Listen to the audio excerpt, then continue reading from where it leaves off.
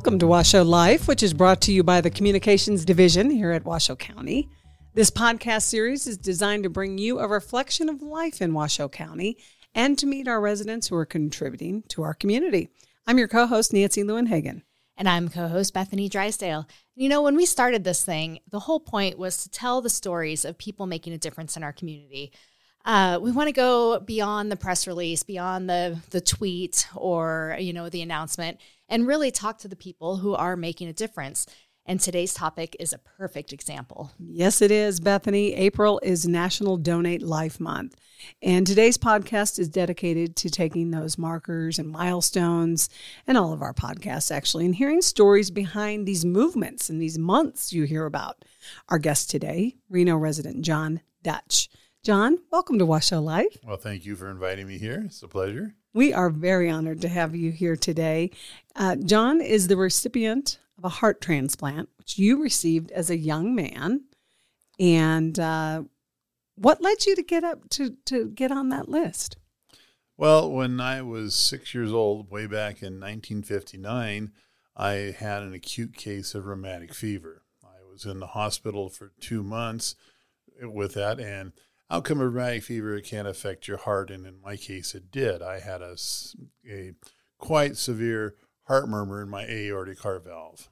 Okay, when I was 19 years old, due to a strange thing, an allergy actually, I had a tachycardia. A tachycardia is a form of a heart attack, and basically what it is, your heart takes off and goes running rampant. When I went to the hospital, it was beating 240 beats a minute. Wow. So it was jumping out of my chest and running down the road. And you're 19 years old. And I was 19 years old. I was in college at the time in Spokane, Washington. I ended up having within immediately going to the hospital. They had to actually stop my heart and restart it to get me to come out of the tachycardia, and then immediately referred me to a cardiologist.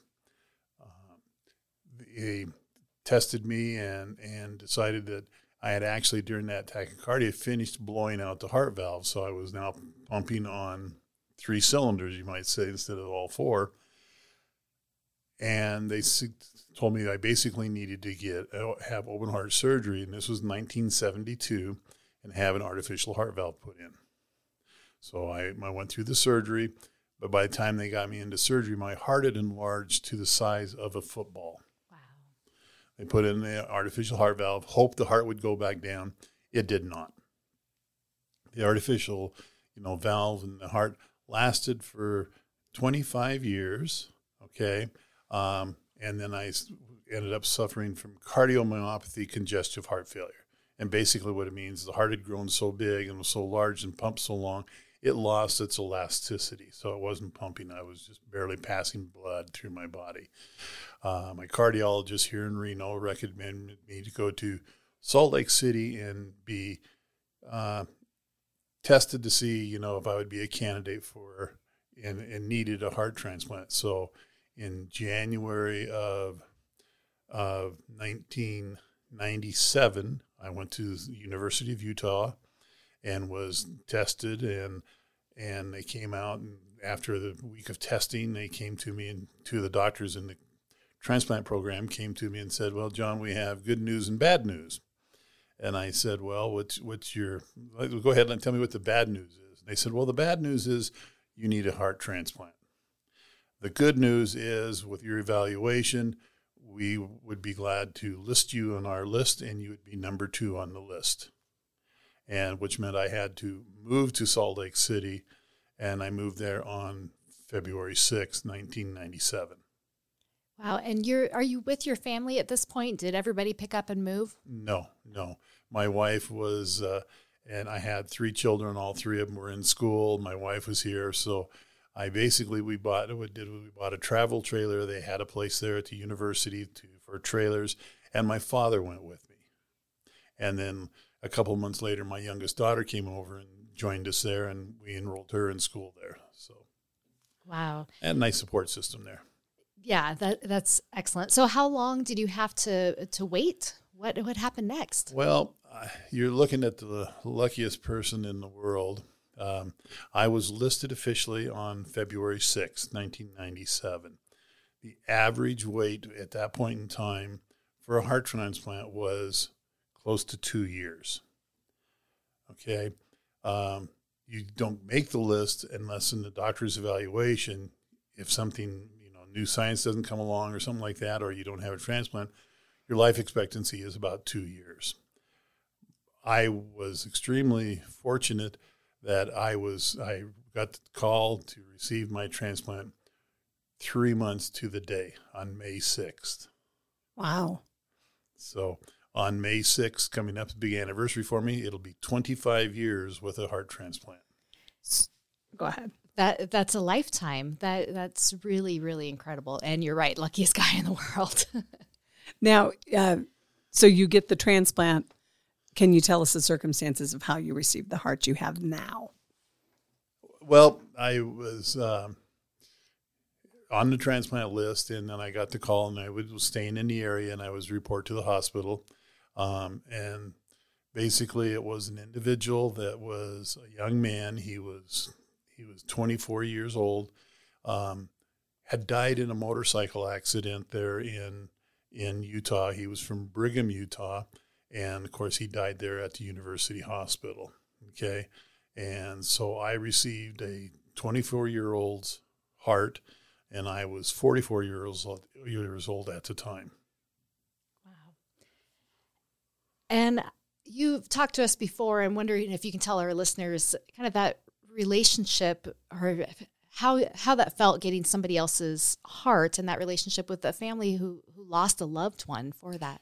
Well, one of the things that you do, or that they offer you to do, and my wife and I did it, was after we received a transplant and everything was successful and I was doing good, but still there in Utah, we sat down and wrote a letter to the family. Okay, it was we expressed our appreciation. We could tell them our first names and mention our children.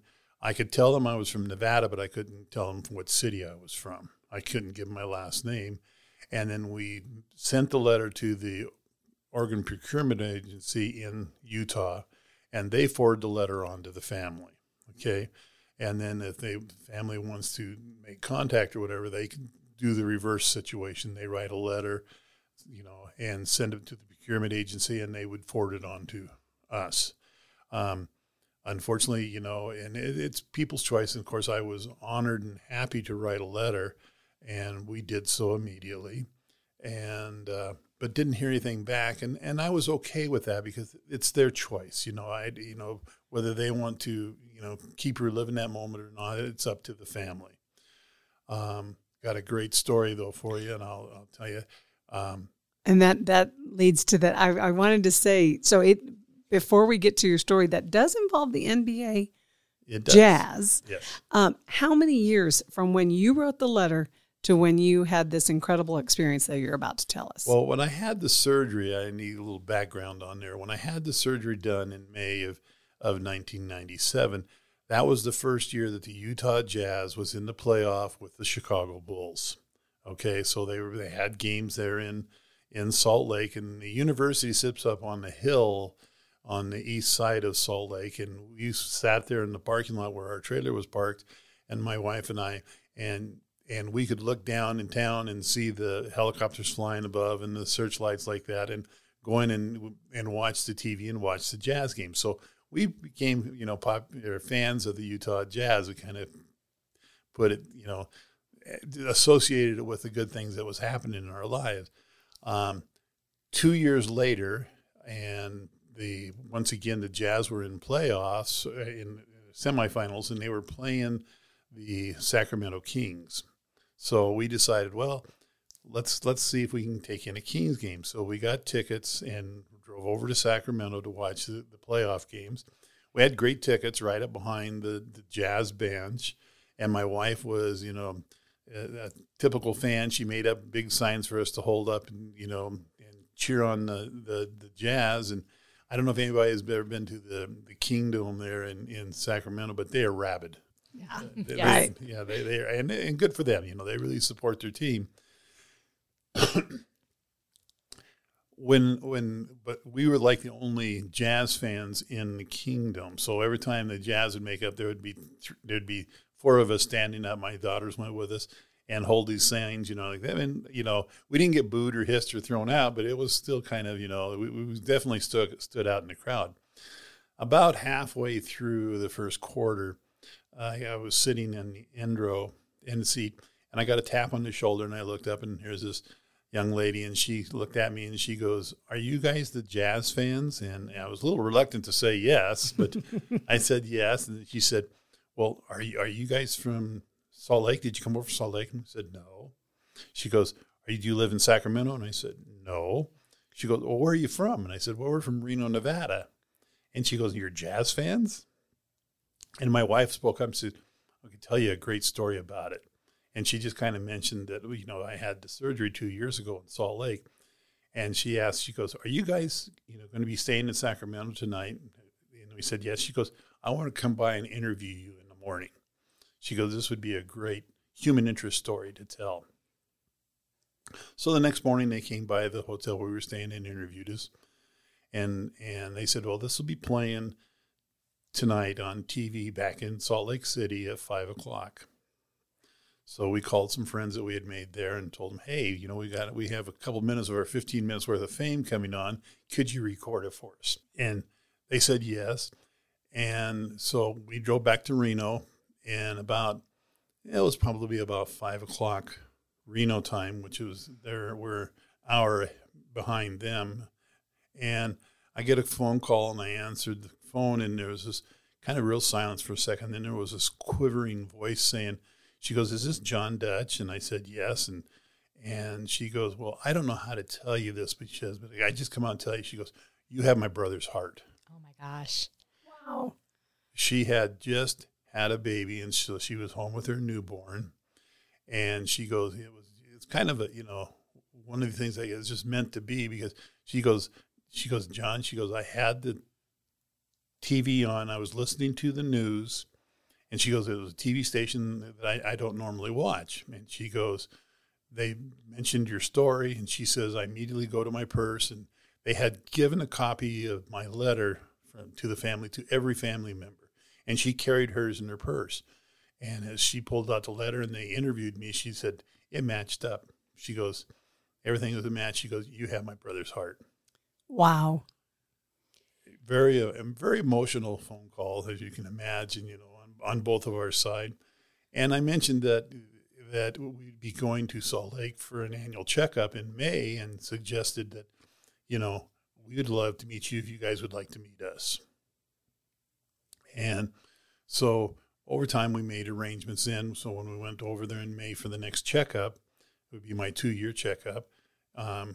After the checkup, we drove up to Brigham City, which is about an hour north of Salt Lake City. That's where the family was from.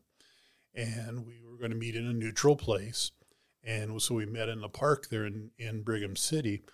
And when we drove up to the park, we were just amazed. The park was full of people. There was signs and balloons and like that, and kids running around. And we got out and were greeted. And it was all of his family.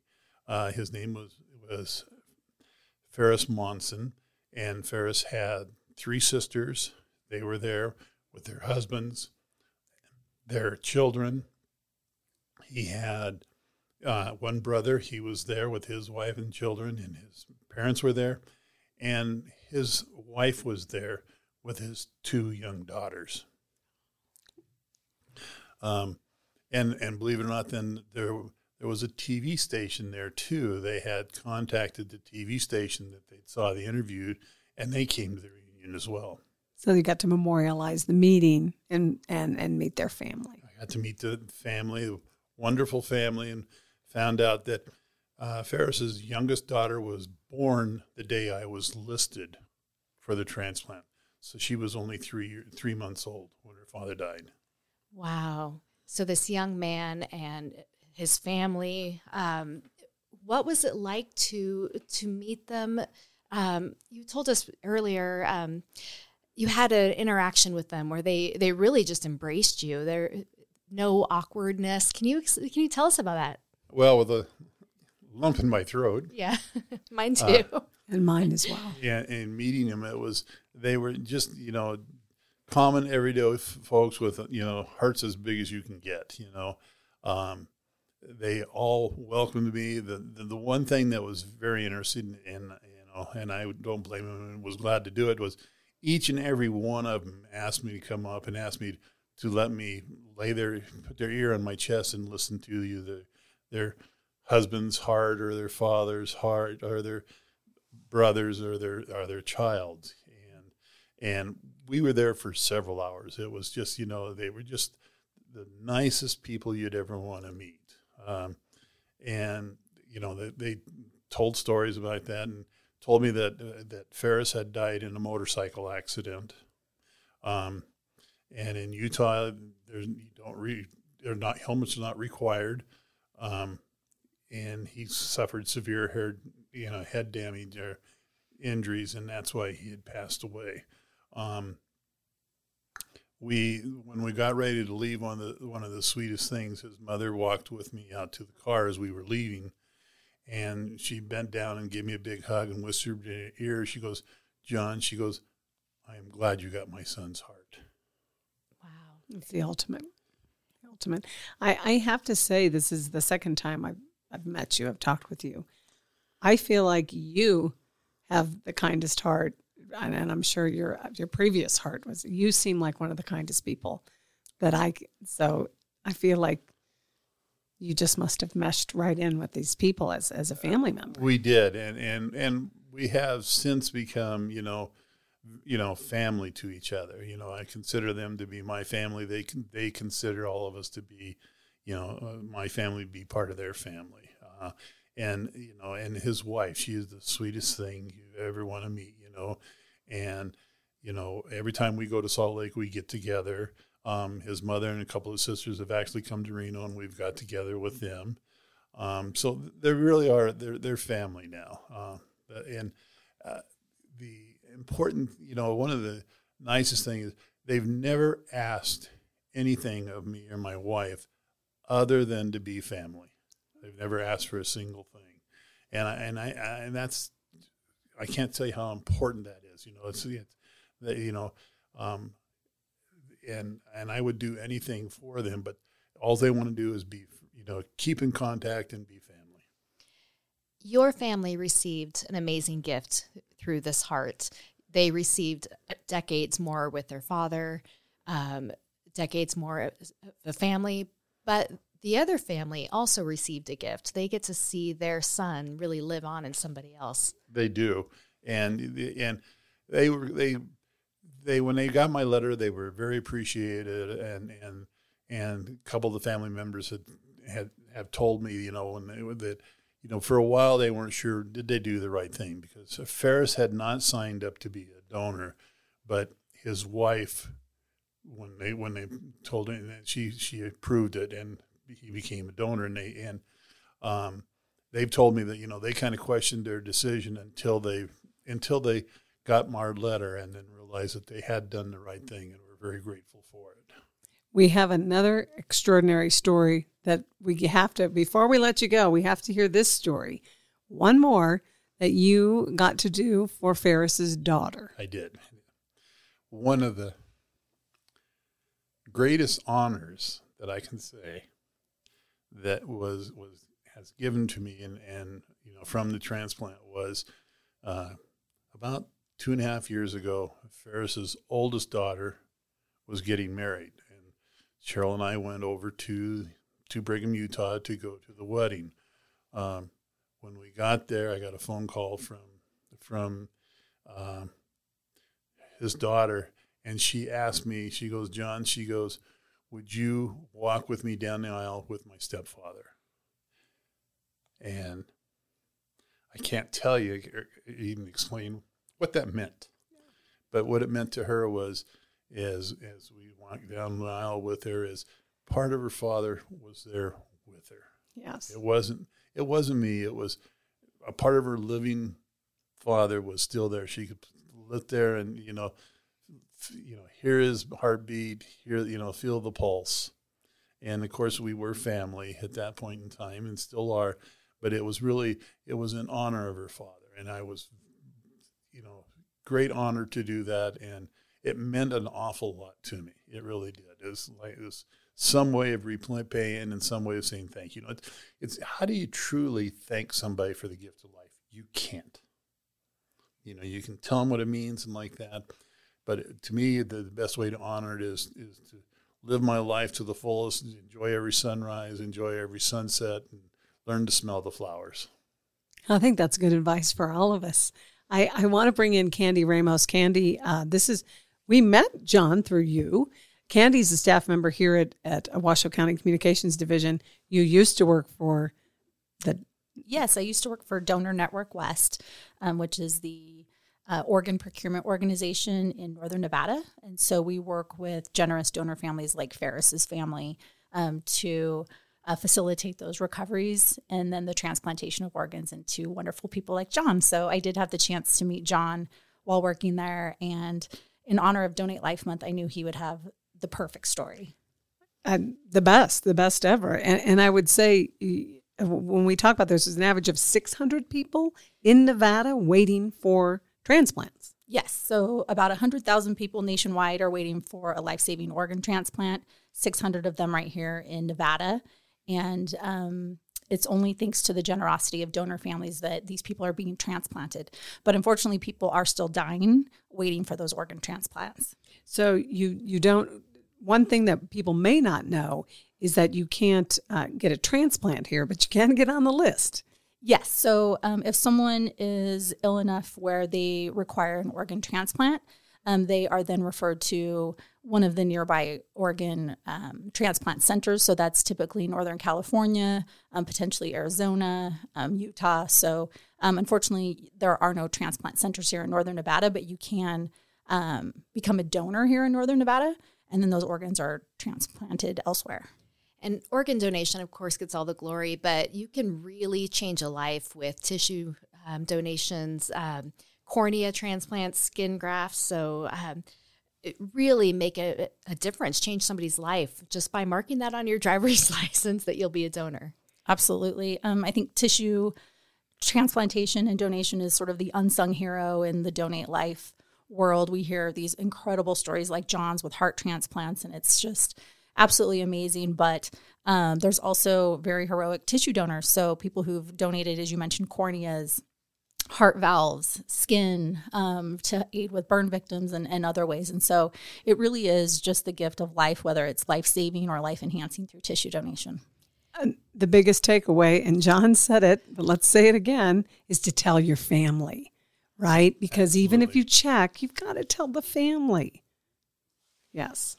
Yes, absolutely. We hear this, unfortunately, quite a bit working in the organ procurement organization. We will approach donor families or potential donor families, and sometimes they were unaware that their loved one was a registered donor, and that can come as a surprise to them.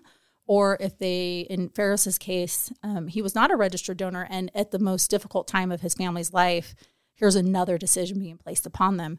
So we do encourage people to have these conversations. They're not fun, but it's important to have them with your family.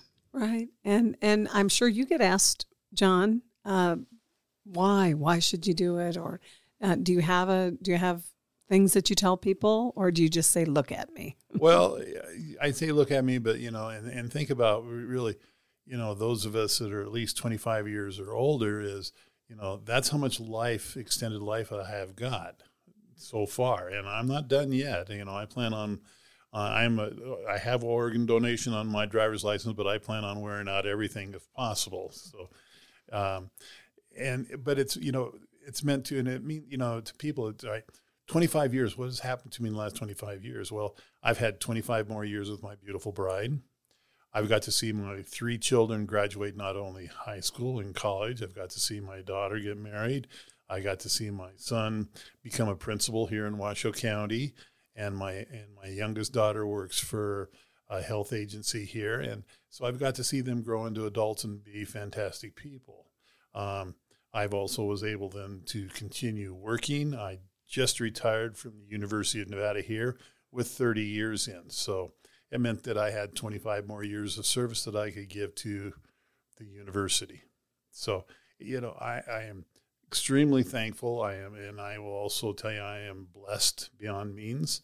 And I'm just, I feel an obligation to tell people what it's meant to me and what it's meant to the family too, the donor family. It's meant a lot to them as well.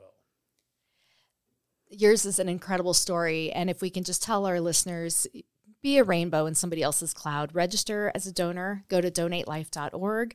Register to become an organ or tissue donor when you go to DMV, and tell your family. It is so important. That can be the biggest hurdle. Thank you, John, for joining us. Your story is just incredible. And this is our mission here, to tell stories like yours so that our listeners, the public here knows what they can do to make a difference in their community as well. Thank you so much for joining us on Washoe Live. We'll be back in a few weeks with our next episode. I'm Nancy Lewin-Hagen. Goodbye, everybody. Have a great one.